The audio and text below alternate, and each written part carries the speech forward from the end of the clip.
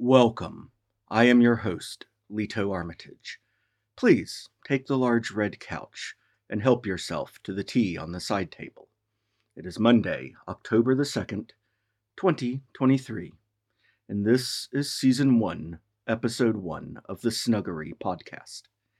Each Monday throughout this month, I will discuss a few vampire movies that merge the titillating and terrifying through the vehicle of the Nosferatu. So, this is not a place where I will discuss non-erotic vampiric works such as the animated Vampire Hunter D or the excellent 30 Days of Night. These will be short episodes, and I hope from this haven of hedonism that it will help highlight some horror for your hungry nights.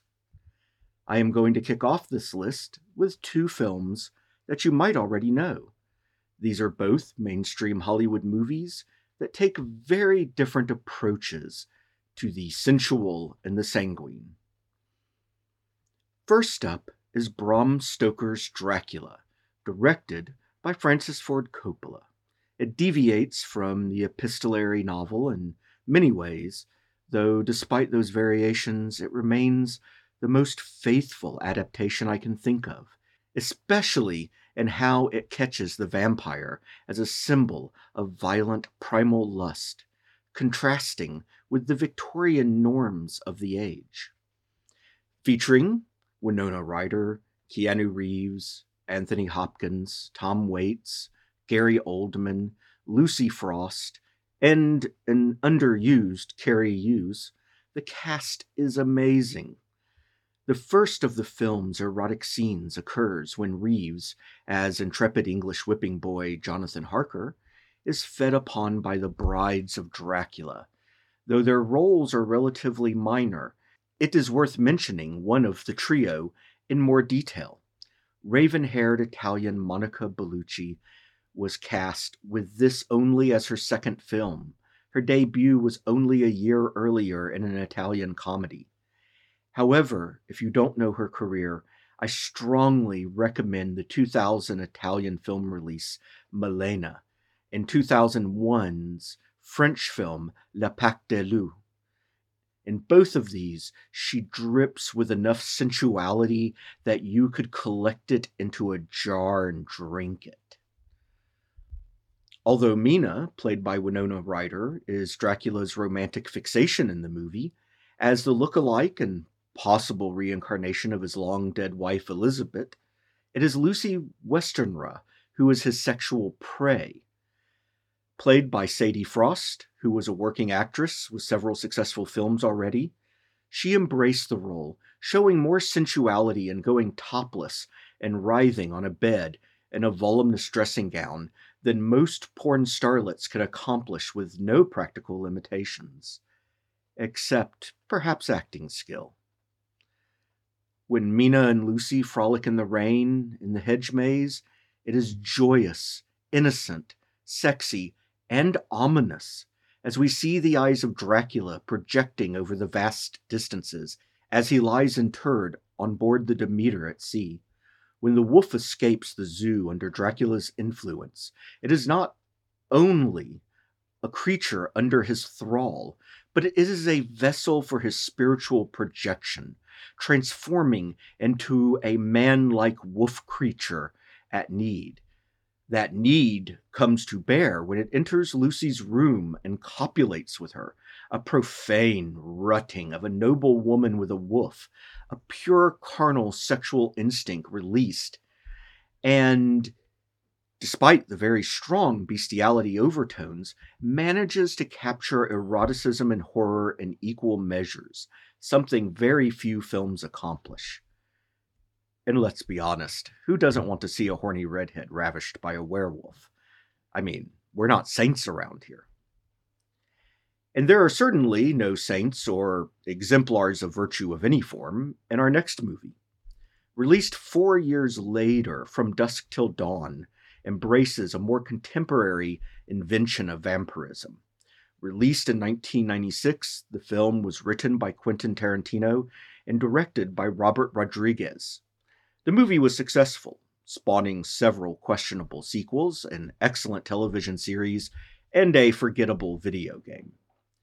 It is written in two styles with a mid-movie transition. The first part of the movie plays very much how you would expect from the man that also wrote Reservoir Dogs and Pulp Fiction. Then about 45 minutes in, the protagonists arrive at the trucker stop known as the Titty Twister, and an over-the-top grindhouse takes off. As the characters walk up to the bar, Cheech Marin, who plays 3 small roles in the film, has an absolutely classic monologue.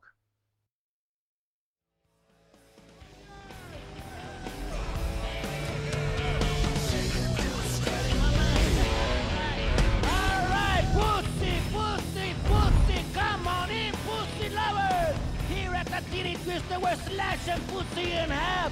Give us an offer on our vast selection of pussy. This is a pussy blowout. All right, we got white pussy, black pussy, Spanish pussy, yellow pussy. We got hot pussy, cold pussy. We got wet pussy. We got smelly pussy. We got hairy pussy, bloody pussy. We got snapping pussy. We got silk pussy, velvet pussy, nalga hide pussy. We even got horse pussy, dog pussy.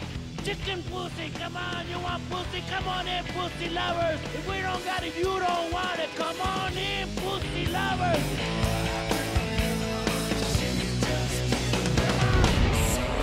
True to its name, we see scantily dressed and topless dancers. And they are good looking. I mean, I wouldn't throw any of these Latinas out of bed. But they are mechanical in their movements, go-go dancers more languid than lusty. It is not the best setup for erotica, and indeed, the movie is not erotic, except for one scene, but that scene alone earns the film a place on this playlist. Though I will mention a second one that perhaps some folks find erotic. Shortly after they have settled in at the bar, Danny Trejo's bartender character introduces the dancer Satanica Pandemonium, a name with all the subtlety of a lemon wrapped around a brick, smashed upside the viewer's head. Satanica is played by a sultry Salma Hayek, in a role that I've been told almost went to Madonna. This is really hard to imagine. I know that Miss Chacon has done a number of erotic-themed works over the years, but I have never felt that sultriness that Salma Hayek radiates in this. And besides, the Michigan native is far too white to play a Latin American vampire. When Satanica emerges to dance, she is wearing a long cloak and a headdress, and reveals from underneath the cloak a large white snake. As she dances, Satanica sheds the cloak, headdress, and snake. Salma Hayek has said that she entered a kind of trance while doing the dance and improvised it. The dance succeeds at being mystic, as much ritual as risque. It is often called a striptease, but that description is both factually wrong and underwhelming.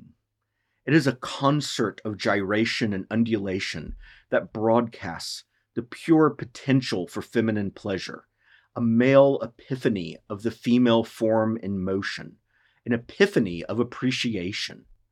As she crosses the tables accompanied by the growling guitar riffs of the Chicano house band, played by the very real and excellent Tito and Tarantula, the camera pans up her legs, and I suspect that more than one prepubescent boy discovered adolescence watching this scene.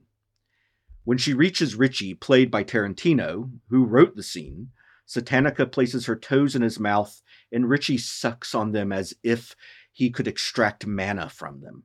When she pours tequila down her leg and he laps it up, he does so off her toes as if it were ambrosia. Now, to be clear, I do not have a foot fetish. Toes do nothing for me. But while watching that scene, I would gladly saddle up for a turn. You never know if you like it until you try it, right? The other scene that I want to mention is shortly after this. An enraged Satanica abuses George Clooney's character, stepping on his chest and informing him in a monologue that he will be her dog.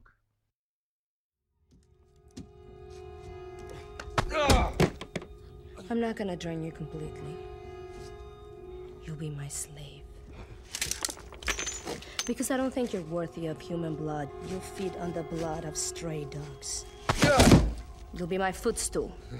And at my command, you lick the dog shit from my boot heel. Ooh. Since you'll be my dog, your new name will be Spud. Welcome to slavery. It is a scene that does nothing for me, but I suspect more than one submissive finds their pulse quickened by it.